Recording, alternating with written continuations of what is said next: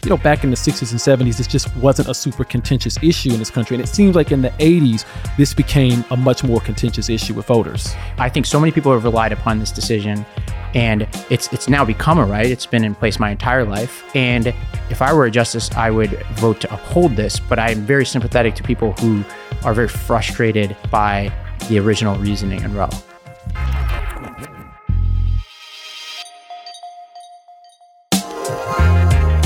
Welcome to The Lost Debate, a show for political eclectics. I'm Robbie Gupta. I'm Corey Bradford. And I'm Ricky Schlott. Well, Corey, we definitely have some news today. Where are we going to start? On today's show, the Department of Homeland Security says its new Disinformation board has a misinformation problem. So nothing confusing going on there.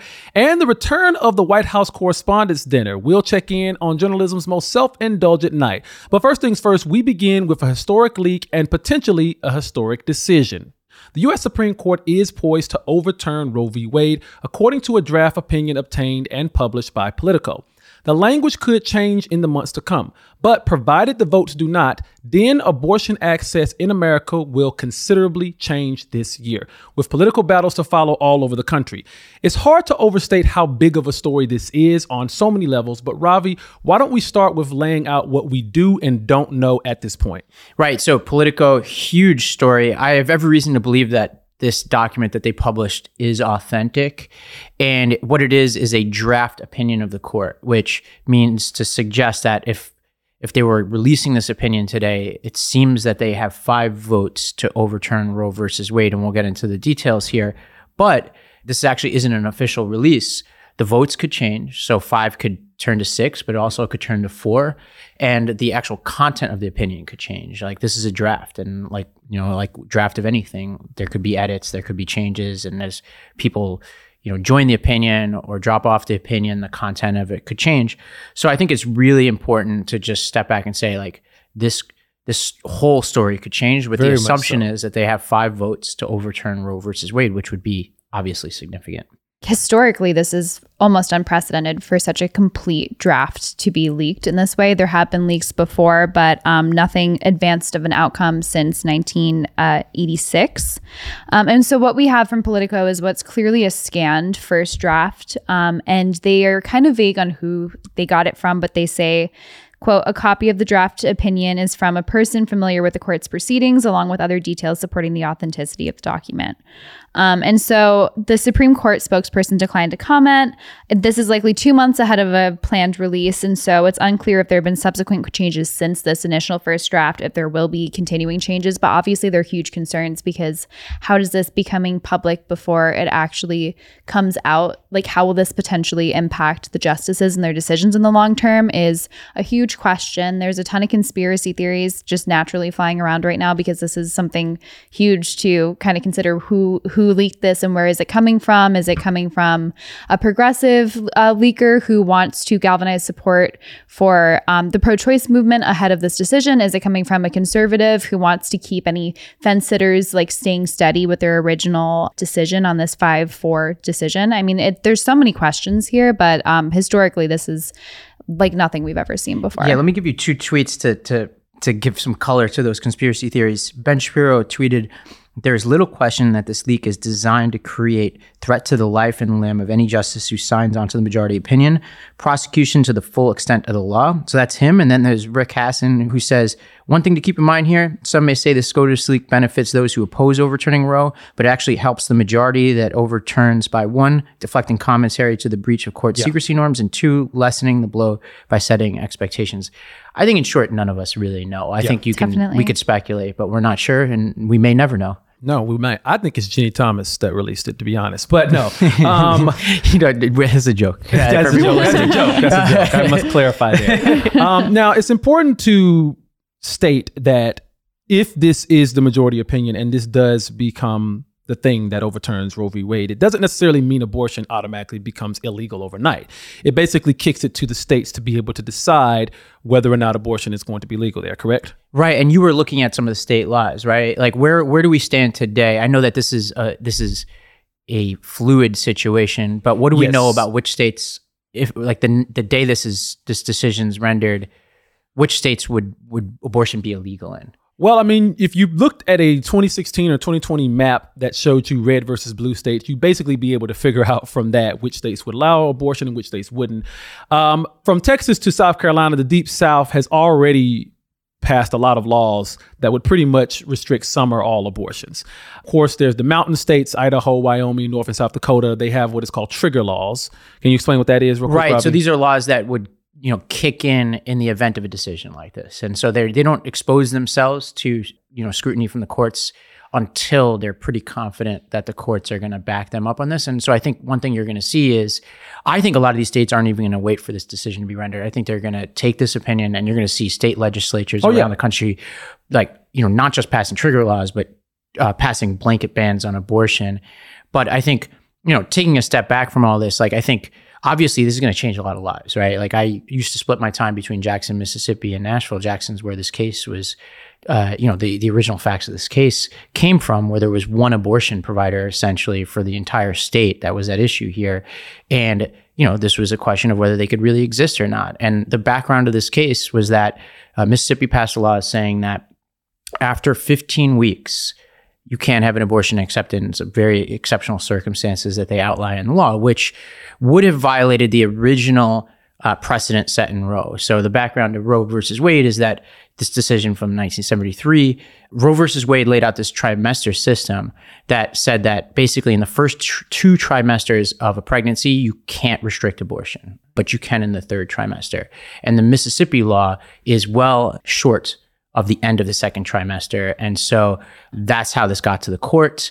And they didn't just say this Mississippi law was okay, which was, I think, part of what Roberts appears to have wanted to do. If you listen to the oral arguments, he wanted to basically say, it sounds like he was motivated to try to find a way to let the Mississippi law stand, but not completely overturn Roe versus Wade. And essentially what he would have done is probably bring the clock back a little bit more to say, all right, you can start to restrict abortion earlier in the pregnancy, but we're not saying that, you can blanketly outlaw abortion. That seems like the sort of quote unquote compromise he wanted, but based on this decision, it doesn't seem like he got it. Yeah, regardless of your opinions about abortion, which we may get to a little bit in this section, I want to talk a little bit about Roe v. Wade as a court decision.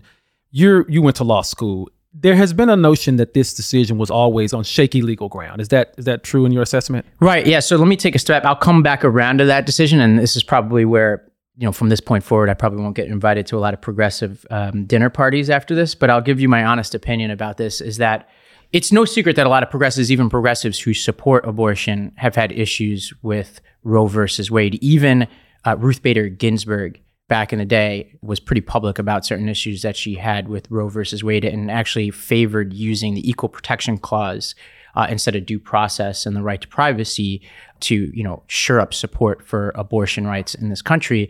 And I don't think that the two are mutually exclusive. There are people who disagree with me on this, but I do think you can support abortion rights. You can support a national policy to ensure the, access to abortion, while also thinking that Roe versus Wade is a very flimsy decision.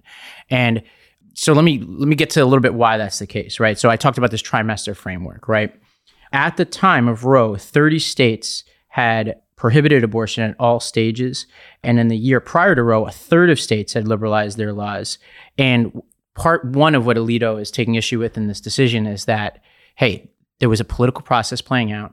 Actually, abortion was becoming more and more permissible around the country, and that the decision in Roe versus Wade short-circuited that political process and didn't allow it to play out, which is actually why it became more polarized in the first place. I think he's kind of implicitly stating that, hey, this would have actually played out in our political process and access would be widespread if the court didn't intervene, but they did and overruled the will of the people. And so I'll stop there because there's so much more to this, but what do we think about that argument? Well, I think that's probably true, and that a lot of the resistance to some more common sense, basic abortion rights is probably because, at least in part, because there was a period in time where states and local governments were forced to change their laws. But I also would say on the issue of whether Roe was a legally solid ruling, there's also the question of how can you make this a constitutional issue when this is something that's clearly not mentioned in the Constitution and not necessarily a constitutional right? And From a legal standpoint, regardless of my personal views on it, I do understand the argument that's being made here that this is a contentious issue that should be returned to the state. However, I do see how this will profoundly impact a lot of people's lives too. So I think it's one of those really tricky issues where I can kind of mull through either side of my head and understand how someone could get there for sure. Let me get to that point you make about it not being mentioned in the Constitution, because that's so much about what's at work in this case. He repeatedly says abortion is not mentioned in the Constitution. The lawyer for the state of Mississippi, in this case, mentioned that repeatedly in the oral arguments. And there's a key part, I think this is the most critical part of the decision, in which Alito lays out this concept of substantive due process, which is a legal term jargon that basically says there's most people, including Alito in this decision, acknowledge that there are certain rights that are implicit in the Constitution that aren't stated. But he says there are limits to that. And this is what he says. He says the Constitution makes no reference to abortion, and no such right is implicitly protected by any constitutional provision, including the one in which defenders of Roe and Casey, which I'll get to what Casey is in a second, the Due Process Clause of the 14th Amendment. That provision has been held to guarantee some rights that are not maintained in the Constitution, but any such rights must be, quote, deeply rooted in the nation's history and tradition, and, quote, implicit in the concept of ordered liberty. Those two quotes in there, deeply rooted in the nation's history and tradition and implicit in the concept of ordered liberty, are where most, I think, astute observers of the court zeroed in on. Yeah. Because that's coming from this case, Washington versus Glucksberg. And essentially that is not a case that I would say like it's settled that this test that he's using is the test to decide what substantive due process is. And to your point, Ricky, like there are certain things like gay marriage, for example, or marriage period that aren't shored up in the Constitution. And so like we look to say, all right, the due process clause read in a certain way guarantees that right. And I think that's what's worrying people is people are saying, all right, abortion first, gay marriage next, because actually, due process was the justification for the gay marriage decision, not equal protection. So a lot of people are worried that they're going to come for that next. Yeah, Alito writes in this opinion that the inescapable conclusion is that the right of abortion or the right to abortion is not deeply rooted, like you said, in this nation's history and traditions. Slavery was deeply rooted in this nation's history and traditions, and it was still outlawed by the 13th Amendment. So I don't think that that's necessarily the best argument for why something should or shouldn't be as the country changes. I think one of my biggest things here is that this sets a precedent of overturning precedent that could be applied to a lot of other Supreme Court decisions. And so I think what a lot of observers of this who aren't really familiar with the legal jargon, they're going to look at this and see that this Supreme Court holds so much power, and at any given time, they could just overturn some previous decision and completely set the clock back on what this country has been doing for so many years. Yeah, and to close the book on your point, let's take gay marriage, for example. If I were, in the Alito camp, what he will probably say, he basically tries to go out of his way, and some of the justices in the oral arguments did the same, to say that some of these other precedents are not next.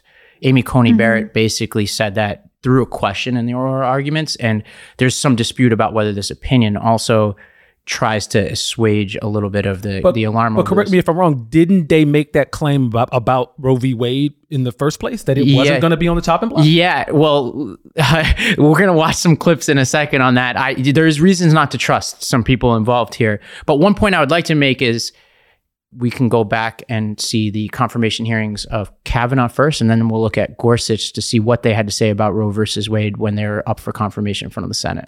Roe v. Wade is an important precedent of the Supreme Court.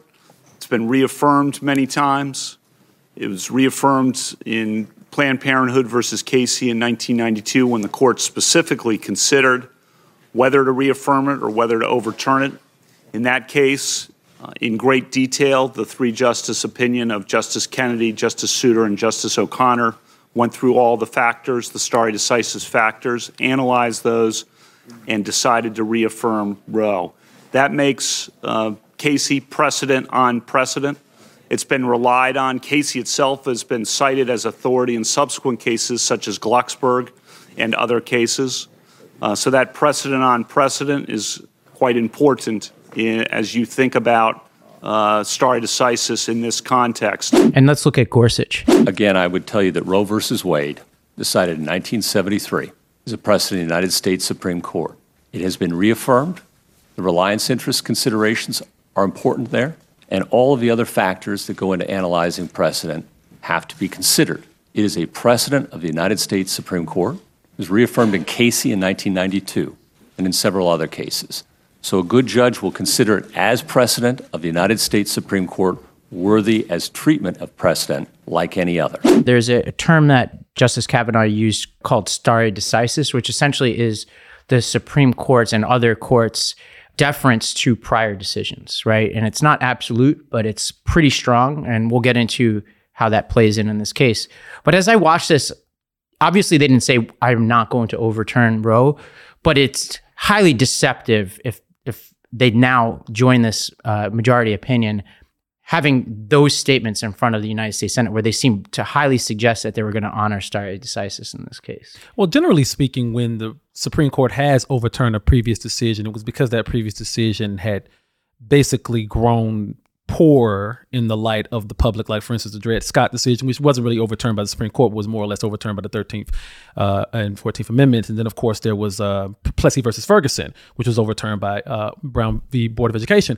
So it seems like usually when they overturn a previous decision, it's because the country has evolved on that decision. But with abortion, it's kind of the opposite, because you did some historical research about this, the fact that, you know, back in the 60s and 70s, this just wasn't a super contentious issue in this country. And even prior to that, it wasn't a super contentious issue in this country. And it seems like in the 80s, when our politics got so radicalized and so polarized, this became a much more contentious issue with voters. Well, I do think, and I don't use the term both sides. I think I've banished that term, but I do think liberal and conservative justices have been willing to overturn precedent before when it fits their political aims. You know, a good example is the very case we cited, which is the gay marriage case. There was ample precedent going against that, but they decided not to, right? And like you said, one example of why they do that is if there's overwhelming public pressure. You know, how relevant public pressure is, I think, is a fascinating discussion, because the Constitution, in a way, is supposed to be immune in some ways to public pressure. It's supposed to be a check against the majority in some ways. That otherwise you wouldn't memorialize it in a kind of anti-majoritarian document like that, right? Like you need like super duper majorities to change the Constitution. It's almost impossible at this point. But yeah, I think that, you know, the history here is challenging. The stare decisis point here is really where I think this gets interesting, because Gorsuch references this Casey case, right, which was in the early 90s, and it was a split majority where two of the justices were basically like, yeah, Roe all the way, let's just reaffirm it. And then there were three justices who were basically like, I'm not sure about Roe. Like it's kind of like, as you know, my language is flimsy. They had their own language for it, but we're basically going to uphold it in the name of stare decisis, meaning we want to keep the precedent in place because so many people have been relying upon it up until now, but we don't really know what to do with the original legal reasoning, right? That's like my kind of lay explanation of it. That's kind of where I am, which is I think so many people have relied upon this decision, and it's now become a right. It's been in place my entire life, and I would, if I were a justice, I would vote to uphold this, but I'm very sympathetic to people who are very frustrated by the original reasoning in Roe. I think also to your point about public opinion, this is definitely an unsettled issue, and there's definitely what I think is a sound moral argument on both sides of the spectrum, and you have to make a decision between a gain and a loss regardless. It's a really tough and sensitive issue, and I think that there are, even though we are so polarized, I do believe that there are good faith people on both sides of this debate. I think that there are, of course, extreme people on both sides as well. But I think that it's one of these really tough moral questions that we as a society clearly still need to grapple with and have discussions about. And, you know, unfortunately, we're hearing now through a leak in the court that this is how it's all going to kind of shake out in the short term. But I think it's definitely one of those unanswered questions for us societally. I'm not really sure if moral arguments have any place in government, though, because I don't think the government should be able to legislate morals, just personally, because I would say, personally speaking, I have a child, and I saw my wife go through the entire process of getting pregnant and giving birth, and it actually made me more pro-choice, personally speaking, because it was a very scary experience. I can see that being a scary experience for any woman, and quite frankly, a lot of people ask me that all the time. They say, well, you have a kid, you saw your kid be born. How can that not make you more pro-life?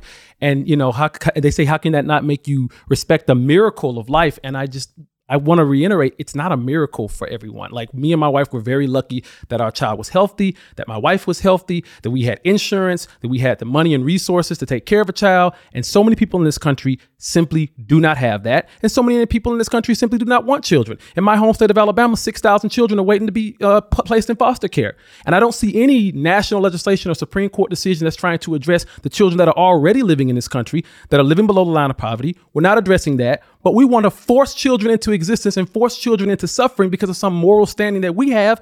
And we want to project that on other people that don't even have anything to do with us. I think like the hardest part of this is, and I come out on the politics the same way, the policy, not to use politics, like, and the morality of it. Although I do think like government all the time, uses morality to justify laws. Sometimes I agree with their use of it. Sometimes I don't. I think part of what you're saying is either religion, like obviously shouldn't be in there, or like cases where there are massive differences on what the moral thing to do is, right? That's where government should probably take a step back. Although somebody who's an opponent of abortion would say, well, then government should step back here. And this is an issue where some people think it's murder and some people think it's a question of autonomy. Some people actually think it's both. Yeah. And some think it's neither. And so it's like it's this issue where, Alito says this in his opinion, this is the kind of thing that society should be debating, because like you, as you so eloquently described, you have your personal story of it. And that resonates a lot with me. But there are a lot of people who are like, look, I think this is actually murder. And they genuinely believe that. And so to me, I have a hard time figuring out what to do with that conflict between rights. So for my own personal reasons and like my own beliefs, I come out where you are on this. But I am sympathetic to people who feel differently. And I think the sympathy and empathy, I think, is missing in many ways. And I think that does go both ways, right? Like, I think there's not enough sympathy for that woman in Mississippi who's coming from the Delta, who has to drive to Jackson, endure protests, people yelling at her, calling her names, to walk through that door. I've seen it with my own eyes, to get a procedure. And now that procedure is not available probably to her after this decision. And it was already very hard to, at great personal cost and ridicule, it was already hard to begin with. Now it's even harder. There's just a version of this movement. Like, I'm pro-choice too. I think that there are reasonable restrictions that need to be in place personally. And I think certainly in the timeline of a pregnancy, and I don't think that that's unreasonable to expect a woman to have a certain time frame where they make this decision. But, I would also just point out that there is a growing sentiment of like it's just a clump of cells movement that I think is often really insensitive, and it undermines a lot of women who do make those choices or have made that choice and are profoundly impacted by that. And I think it also, we lose the conversation around, 51% of women in 2014 who got abortions were using any form of birth control, which means almost half weren't. And we have a problem with responsibility. We have a problem with sex education. Like, clearly this goes down to a much deeper level that just the ethical arguments don't even really start to scrape the surface of. And so I think that it's a lot more complex than just, is it right or wrong or this or that? Like, I think that you have to weigh cost and benefits on either end. But I think that, there is a good faith ethical argument that some people do make out of goodness and not out of evil. I do strongly believe that. Yeah, and to just like send this story off, I think the politics here are going to be interesting. So Trump, in the debate in 2016, the third debate, was asked about whether he was going to use a litmus test for the court. Do you want the court, including the justices that you will name, to overturn Roe v. Wade, which includes, in fact, states a woman's right to abortion? Well, if that would happen, because I am pro-life and I will be appointing pro-life judges, I would think that will go back to the individual states. But I'm asking you specifically, would you like to... If they overturned it, it'll go back to the states. But what I'm asking you, sir, is, do you want to see the court overturn? You just said you want to see the court protect the Second Amendment. Do you want to see the court overturn Roe v. Wade? Well, if we put another 2 or perhaps 3 justices on, that's really what's going to be, that will happen. And that'll happen automatically, in my opinion, because I am putting pro-life justices on the court. He comes pretty close to saying that this is the outcome that he was planning for when he was selecting justices, which makes the justices' comments in front of Congress all the more frustrating to me because it belies a lack of honesty. And I think particularly for Justice Kavanaugh, I think there's a lot more to be said about credibility here. Like if you were lying about one thing in front of the court or being highly deceptive, is it possible you were lying about something else? I think the second part of this is that the court packing debate is going to heat back up again. I'm seeing it all over the place. You know, this Katie McBride on Twitter said, you know what else isn't in the Constitution? 9 justices on the Supreme Court. And so I think get ready, everybody. This is going to be the defining issue of what seemed to be a midterm election that was going to be about things like CRT. I think it is going to be about abortion as much as anything else. Yeah, I thought it was going to be about the economy, but it looks like it's going to be more or less about this issue. Yeah. It could be the worst name for a government organization ever. Well, maybe since the Board of Tea Appeals. But the newly minted Disinformation Governance Board has the political spectrum confused and divided. Republicans are calling it the Ministry of Truth, a knock on George Orwell's classic 1984, while the Biden administration is struggling to clean up some of the misinformation surrounding the Disinformation Board itself. Announced last week, the board was created to combat Russian meddling in elections and stop disinformation circulating around the border, particularly disinformation used by smugglers to encourage migrants to come to the states. DHS Secretary Mayorkas went on CNN over the weekend and promised the nation it wasn't meant to spy on Americans or restrict free speech. But Ricky, as the resident libertarian here, I'm sure you have some strong opinions on the very existence of this board. I sure do. So this is under the DHS, but there were no specific details or mentions on the website when they announced it, kind of vaguely saying there was Russian disinformation they were talking about, also talking about issues of the border, a lot of different topics swirling around, like ideas of Russian disinformation about COVID vaccines. And this could be a very sweeping and broad board theoretically, which I think is why a lot of people, myself included, felt that it seemed quite Orwellian conceptually, just to have a government board say this is true and this is false, because just in the past few years, especially in the pandemic, a lot of disinformation became, either valid hypotheses or things that, we accept as scientific fact. Things change. And I think that this is potentially a sketchy government organization, particularly because the woman who's heading it has a pretty bad track record on, I'm sure that I'm just pulling out the worst elements of her track record, but as a whole, she's had a few serious misses, including saying that the Hunter Biden laptop seemed to be Russian disinformation. She was a proponent of the Steele dossier. She wanted social media companies to stop advertising masks in March of 2020 during the outbreak of the pandemic, which didn't age so well. Recently, during the Elon Twitter news, she said, quote, "I shudder to think about if free speech absolutists were taking over more platforms, what that would look like for the marginalized communities." And so, she doesn't seem to have a very pro-free speech orientation, not to mention her TikToks, which I think might be worth watching. Yeah. Information laundering is really quite ferocious. It's when a huckster takes some lies and makes them sound precocious by saying them in Congress or a mainstream outlet. So disinformation's origins are slightly less atrocious. It's how you hide a little lie. It's how you hide a little lie. It's how you hide a little lie. When Rudy Giuliani shared bad intel from Ukraine, or when TikTok influencers say COVID can cause pain, they're laundering disinfo and we really should take note and not support their lies with our wallet, voice or vote. Oh! That was cringe, but that probably took a while to memorize all of that. There's a little bit of talent there. Good singing voice, but I have two reactions to this. One is the stated aims of this board I'm fine with. I would say she seems like a curious pick to me to be taking this on. First of all, why she's opining about current events like Elon Musk while she's about to take on this critical role seems really unprofessional to me. Usually when I have friends who are taking on critical roles in an administration, they'd go dark for 6 months before that, and they don't say anything controversial. They delete every tweet they've ever. A lot of them probably never tweeted in the first place. The fact that she's so loose and has been so loose for so long makes this a very confusing pick. But my second reaction is, to your point around disinformation, I do think it's a really important name to take on misinformation, disinformation from foreign actors. I really do believe in that. I think that there's these polar opposites on the spectrum that I'm equally uncomfortable with. On one side, you have people, and she might be one of them, who seem so trigger happy to shut down speech and call it disinformation when it's not yet true that it is, whether it's the Hunter Biden laptop or the Wuhan theory, et cetera. And we need to be really careful about those people.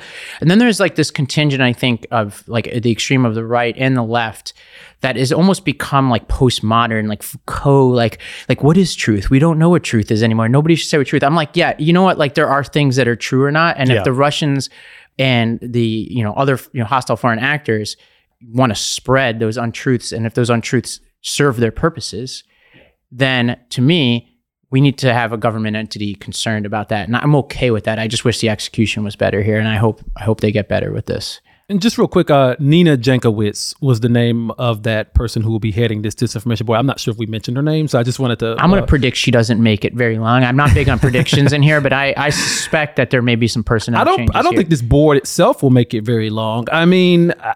I totally agree with what they're trying to do here. Disinformation is a huge problem. Ricky, you mentioned the fact that there was a lot of things that were called disinformation that did turn out to be true, such as Hunter Biden's laptop and things like that. But then there was a vast majority of things in disinformation that has still not been proven true, such as I haven't seen John F. Kennedy Jr. come back to run as Donald Trump's running mate in 2024. I just haven't seen that yet. We don't know, but I'm going to go out on a limb here and say that that's probably not going to happen. So there's a lot of disinformation, misinformation there. Some of it may be satire. Some of it may just be general trolling. But there is a lot of disinformation out there that is real, that is harmful, that is very problematic, such as Donald Trump winning the last election. That's disinformation. But I totally agree with you, Ricky. I do believe that I don't trust the government to be in charge of a board like this, given their track record with just like lying in general. Yeah. And a few things I would point out about this as well is I've seen, especially in the news coverage surrounding this issue, misinformation and disinformation used interchangeably. And I think that that's what is the really important nuance. Because I think originally there were conversations about disinformation, and then that term became kind of like mainstream, and we discussed it quite a lot. And then all of a sudden, misinformation was the word that started popping up. And disinformation requires you to have intent to misinform people, whereas misinformation means that you're just saying something wrong and you're just wrong. Yeah. And I think it's, in order to have a public forum, in order to have open dialogue and free speech, there's always going to be misinformation. The way that you fight misinformation is with fact. And unfortunately, there will be people that won't be persuaded by fact, but you have to fight bad ideas with correct ideas. And I think that this board misses that. And I would also say, I appreciate that you're like sympathetic to the stated goals of the board. I think most people would be. We don't want foreign actors streaming information into our domestic sphere. But at the same time, I would say anybody who is in support of this board should consider what it would mean if their worst political adversary became president in 2024 and was in control of what is true and false. Yeah, but I do think that what you said at the end there is the key, in control of what is true or false. And I don't think this board has that power. Except it's so ill-defined on what its power is that I just think it's a Pandora's box sort of situation. Once you create this there's a government board that's going to talk about what is true and false. I think that could potentially be really dangerous. Yeah, I mean, not to insult these people, but it feels to me like a committee, which is usually where, in Washington, you send people to waste a lot of time. And so to me, any of my reading, and you've done more research on this than me, is that they don't really have defined powers. And so I'm sensing a little bit of exaggeration about this board's aims. And I'm actually not too upset about it, because I think this is a good debate. Whenever the government tries to take on something like this, I think it's really important for society to push back. So a little bit of exaggeration is fine with me, but it feels to me like it's the reaction is a little exaggerated. Yeah, I think the lack of defined power can be read as there is no power, or there's a potential to usurp power that is unforeseen. And I think that's exactly why, Mayorkas went on CNN and said, we did a really bad job informing people about our disinformation board of all things. But I just would say, if you wanted to land an idea like this, disinformation board's a terrible name idea. And also you should be very explicit from the outset on what you are and are not doing, which unfortunately they failed to do. Just a clarification. I thought you liked the word disinformation, but you just don't like the name in this board. No, I don't. I mean, just because of all the political buzz surrounding it, I just feel like it has a censorious vibe about it, just the name of it, I think. I don't know. I mean, it could even be the Foreign Actor Propaganda Board or something like that. That would be a much less controversial situation, I think. Yeah. I agree with that. Well, let's move on. For the first time in 6 years, a sitting president went to the White House Correspondents' Dinner this weekend. Joe Biden got up there and read some jokes. He roasted himself, and the whole thing felt pretty normal. Comedian Trevor Noah from The Daily Show headlined the show, and all in all, seems like people like to sit. Ravi, I'm sure you remember a couple of these from your Obama days. Are you glad to see this event return? Well, it was a big moment for us Staten Islanders because our guy Pete Davidson went with the first lady of pop culture, Kim Kardashian. And there's already been reporting that he's been taking her to restaurants in Staten Island over the past year. And so for us, that was like, to us, that I don't even know what I would compare it to for any comparable place to us. That's like seeing one of your own become president of the United States. To us, it's like we couldn't be more proud. And I love just the fact that he wore sunglasses on the red carpet. And I think he's been handling this thing pretty well. A couple of weird text messages between him and Kanye aside, like I think he's done well by the image of Staten Island, which was suffering before he came along. Interesting aside. Yeah, I would have liked to see Pete Davidson actually be the headliner. Now, that would have been pretty cool. But the headliner was, of course, Trevor Noah. Before we get into Trevor Noah's jokes, Biden himself, he took a couple of shots of himself, but he also took a couple of shots at other people, shots being the operative word here. I just want to take a look at one of Biden's best jokes. We're here to show the country that we're getting through this pandemic. Plus, everyone had to prove they were fully vaccinated and boosted. So if you're at home watching this and you're wondering how to do that, just contact your favorite Fox News reporter. They're all here, vaccinated and boosted, all of them. Ricky, how do you feel about that as somebody who knows the folks over at Fox? That's not a surprise to me because there was the employer mandate in New York, so I don't really feel like that's news. That's a good point. They had no choice. Biden, I don't know if that landed very well. But didn't just to interject a second, didn't Fox get ahead of that mandate and require vaccines before the mandate? I'm not sure. I think it might have been location by location, but don't quote me on that. Listeners can Google that. Yeah, we might need to Google. Can we get a fact check on that? No, never mind. I don't think we had one. I'm not stating a fact. It's just a question. I'm going to say I don't think we had one at the Post before the mandate, which is the same building. So I don't think so. Trevor Noah was, of course, we just said like 3 times, was the headliner of this event. He had some really good jokes. I compiled a short little snippet of his best jokes here. And this is one that he said in regards to being a comedian in these times. It's very hard to be a comedian. It's very dangerous to be a comedian. Trevor Noah outlines that here. I've actually been a little bit worried about tonight. I won't lie. I was like, what if I make like a really mean joke, about like Kellyanne Conway? And then her husband rushes up on the stage and thanks me. I thought that was a good joke. That's a strong joke, right? And he was, of course, talking about George Conway. And didn't Breaking Points have something to say about George Conway in regards? But Breaking Points in general, I think they were like making fun of this whole event and saying that it was like, egregious that the press was, cozying up with the White House like that. I'm sympathetic to that. I mean, but was it just because they weren't invited? Oh, I'll shout them out. And then one criticism of our friends over there, I don't actually know them, but I thought that they were right. I like anytime people criticize these kind of pomp and circumstance events where elites get in a room and, scratch each other's backs or whatever. So they had this high-minded critique of the event. And then shortly thereafter, comment on how ugly George Conway looks, and I'm like, just stop at the first thing. Like, you're right. Like, we don't need, if this event is stupid, then why talk about how fat George Conway is? Like, that's, to me, we have a rule here that's like, don't comment on people's appearances. And even then, I was about to say with Trevor Noah, I was like, he looks pretty good, but like that in itself would violate the rule, even though it's very positive. He's grown on me. He does look good though. He does, and he's grown on me as a comedian. I used to not be a huge Trevor Noah fan.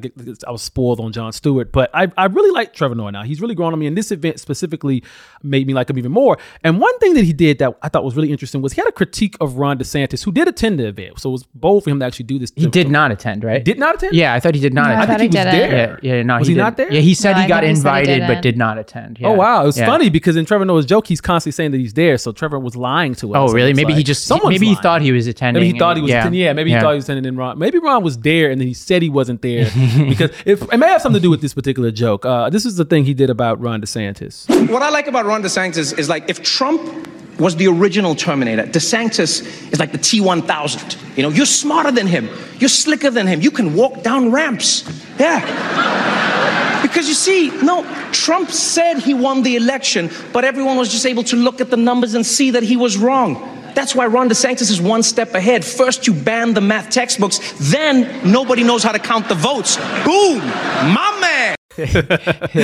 I thought it was an interesting critique because I was just thinking about this the other day. Like, Trump's only real competition for a Republican nomination in 2024, if he decides to run, would be DeSantis. And that joke really made me think, there's been a little bit of a riff between DeSantis and Trump. Yeah. And I could see them going head to head. I think Trump would ultimately come out the victor, but that would be a very interesting case study for the Republican Party. I mean, this is the thing a lot of people on the left say, is that like there's like a smarter, more disciplined version of Trump. I'm holding out like my judgment on I have strong opinions about DeSantis' policies and how he's carried himself, but like I think there's a lot to be said yet about how close he hews to Trump's ideology and style in a presidential race, because he would have to distinguish himself in that race. And so I think if he just mimics Trump's styles and policy, he's not going to make it out of that race. Yeah, I don't really think that he's stylistically that similar to Trump. I think he's far more calculated and far more buttoned up, like a politician. Except when he freaks out on kids for wearing masks.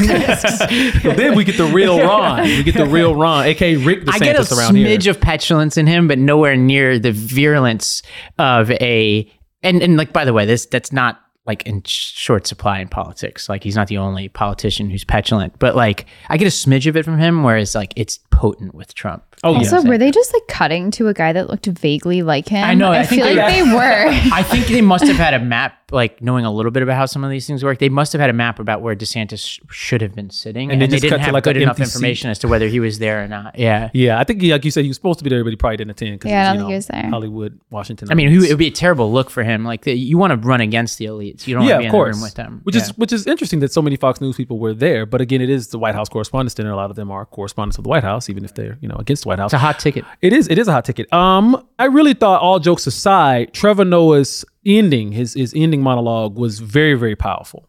Every single one of you, whether you like it or not, is a bastion of democracy. And if you ever begin to doubt your responsibilities, if you ever begin to doubt how meaningful it is, look no further than what's happening in Ukraine. Look at what's happening there. Journalists are risking and even losing their lives to show the world what's really happening. You realize how amazing it is. Like, in America, you have the right to seek the truth and speak the truth, even if it makes people in power uncomfortable, even if it makes your viewers or your readers uncomfortable. You understand how amazing that is? I stood here tonight and I made fun of the President of the United States, and I'm going to be fine. I'm going to be fine, right?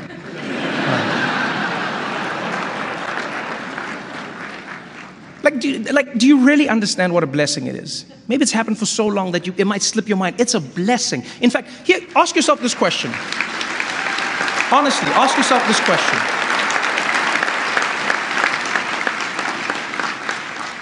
If Russian journalists who are losing their livelihoods, as you were talking about, Steve, and their freedom for daring to report on what their own government is doing, if they had the freedom to write any words, to show any stories, or to ask any questions, if they had basically what you have, would they be using it in the same way that you do?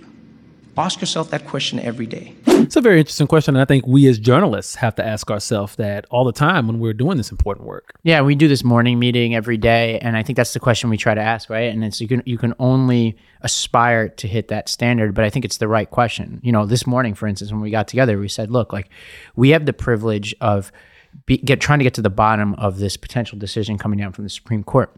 And all of our family members and friends are asking us about it. And they're probably at work right now, Googling this and reading while we get paid to do this.